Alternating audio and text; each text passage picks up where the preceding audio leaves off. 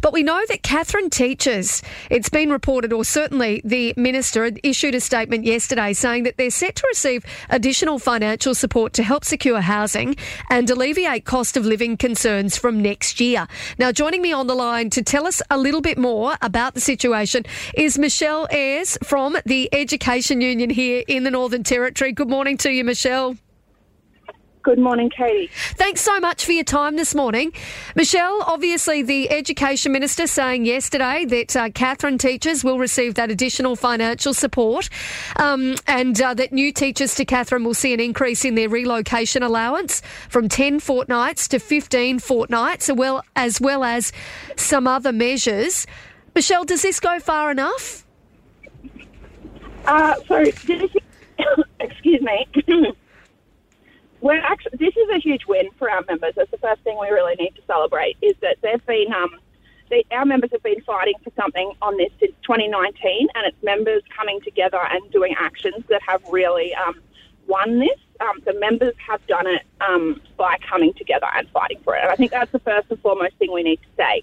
Is it the same as what they lost in 2019? No, it isn't.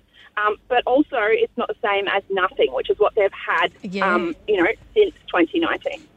That is a very good point to make, and you're spot on. You know, we'd spoken to you and one of the teachers based there in Katherine when the rally was held, or when there was some striking happening, and teachers have certainly fought for this, particularly in Katherine, because it's been really tough, hasn't it, on the housing front? It's been hugely tough, and that's, and that's something we've been talking about with them as well. Is that we can't, make new houses just suddenly appear. That's not something that I'm empowered to do, but I can work with the government to see what we can do to get them some incentives, maybe to find other options for their accommodation, and that's what we're going to continue to do. Like, we haven't, just because we've won a step forward here, it doesn't mean that we've stopped our discussions with the government around making sure that they're getting supported to find accommodation, around, logistical issues, but also around, continuing to campaign on this issue for the best possible living conditions. That's something we'll be doing, going forward for sure. Yeah. Yeah. And what's been the reaction from those teachers that are based in Katherine? Because there'd been some concern, hadn't there, Michelle, that, if something wasn't sorted, that we might actually lose them and then, not be able to retain the good teachers that we've got there currently, and then trying to recruit new ones was going to be difficult. Yeah, so from what I've heard so far, that this is that they're appreciative of the government for coming up with this, but there's still big questions around the pay, which we're still in negotiations with the government about, and hoping to come to some kind of a decision within the next few weeks. Yeah, right. Okay, so those negotiations are still certainly underway, and it does sound as though there is still some areas that teachers are wanting to see some change here. Yeah, well, that was the biggest question, and it's the first time in Katherine that the biggest question has been, okay, what's happening with the EA, because there has been such big issues with the housing. So I think that the housing is one issue that Katherine's been dealing with that maybe the rest of the territory hasn't necessarily been as concerned about. But now that we've taken care of this, they're like, okay, this issue now that we've been dealing with across the rest of the territory, which is the pay, what's happening there? Yeah. So that's the big one.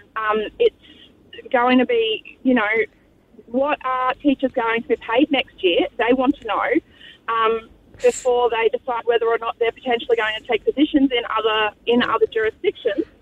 And principals want to know what are teachers going to be paid next year, so that I can attract new teachers here to replace them.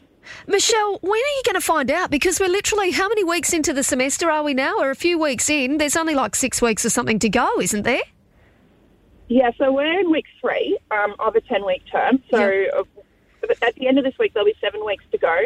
Our negotiations with the government, the date we've come up with is the middle of November. We need to have something pretty much decided by the middle of November in order to give us time to put it out to teachers and get it signed off by the end of the year. Yep. And, honestly, the ball is in the government's court.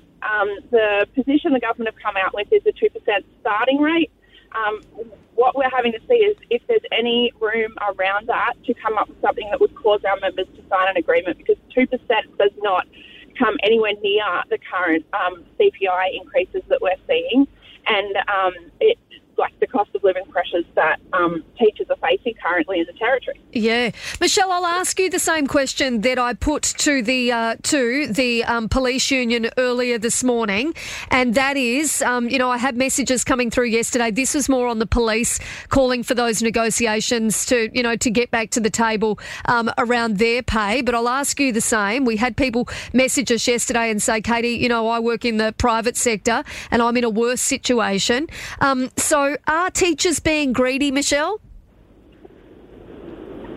No, this isn't about teachers being greedy at all. And to be clear, we haven't put this yet to teachers. Yep. This is about, again, and it's always about, and I've said this to you before, it's about teachers in front of children and quality education. We need conditions in the Northern Territory that attract quality teachers here and keep quality teachers here. And that's, at the end of the day, that's what it's about. And the government, their position is from creating a strong fiscal policy, and specifically around creating a strong fiscal climate by 2030. Yep. Most of the kids that are currently in classrooms will be in the workforce in 2030, and that's something the government really has to consider here, is we need to invest in our teachers. And it's not just about the bottom line pay. The bottom line pay is a big part of the agreement, but it's not just about that. We need to be making sure that we're upskilling them and, making sure that they've got proper places to live, like we're doing in Katherine, giving them the right professional development or the right release time if they're early career teachers. Yep. All of this stuff we're negotiating with the government to make sure that we've got the best quality teachers, their release time, etc. So, Michelle, when are you due back to the table with the government at this point to try and sort it out? Because as you pointed out, there's only 7 weeks left in the term. Presumably, teachers would either be looking at whether they're going to stay in the Northern Territory right now, or they'd be looking at jobs interstate. Katie, we're in the middle of discussions right now, and I will be more or less walking in there as I hang up this phone to discuss with the government what this looks like. So, or what this is going to continue to look like. These discussions, they take time. I won't necessarily know today what this looks like, but we are in the middle of going over our agreement and working out what flexibility there is on this 2% or the other elements of the agreement that we could possibly get things across. So soon is the answer. Yeah, well, please keep us up to date. I know that I, like lots of other parents, will be really keen to find out what happens, and obviously everybody that works in education will be really keen to find out. But for a lot of parents, we want to make sure that we're keeping the best teachers that we've got here in the Northern Territory. We don't want to be losing them, and I know that it is more expensive to be, recruiting new teachers to bring them to the Territory than what it is to be retaining those good ones. Yeah, and I think that's the thing overall as well is it's more expensive. Everything's more expensive in the Northern Territory. It's more expensive to live in the Territory. I think it's more expensive to teach in the Territory, and it's more expensive for our government to provide education in the Northern Territory. So it's a huge conversation that's going to happen. It's not all going to happen by the middle of November. Yeah. It's a conversation we're going to have to keep on having around funding and how to get the best quality schools that we possibly can in the Northern Territory. Well, Michelle, please keep us up to date with how things progress, and no doubt we'll talk to you again soon. Thanks heaps, Katie. Thank you.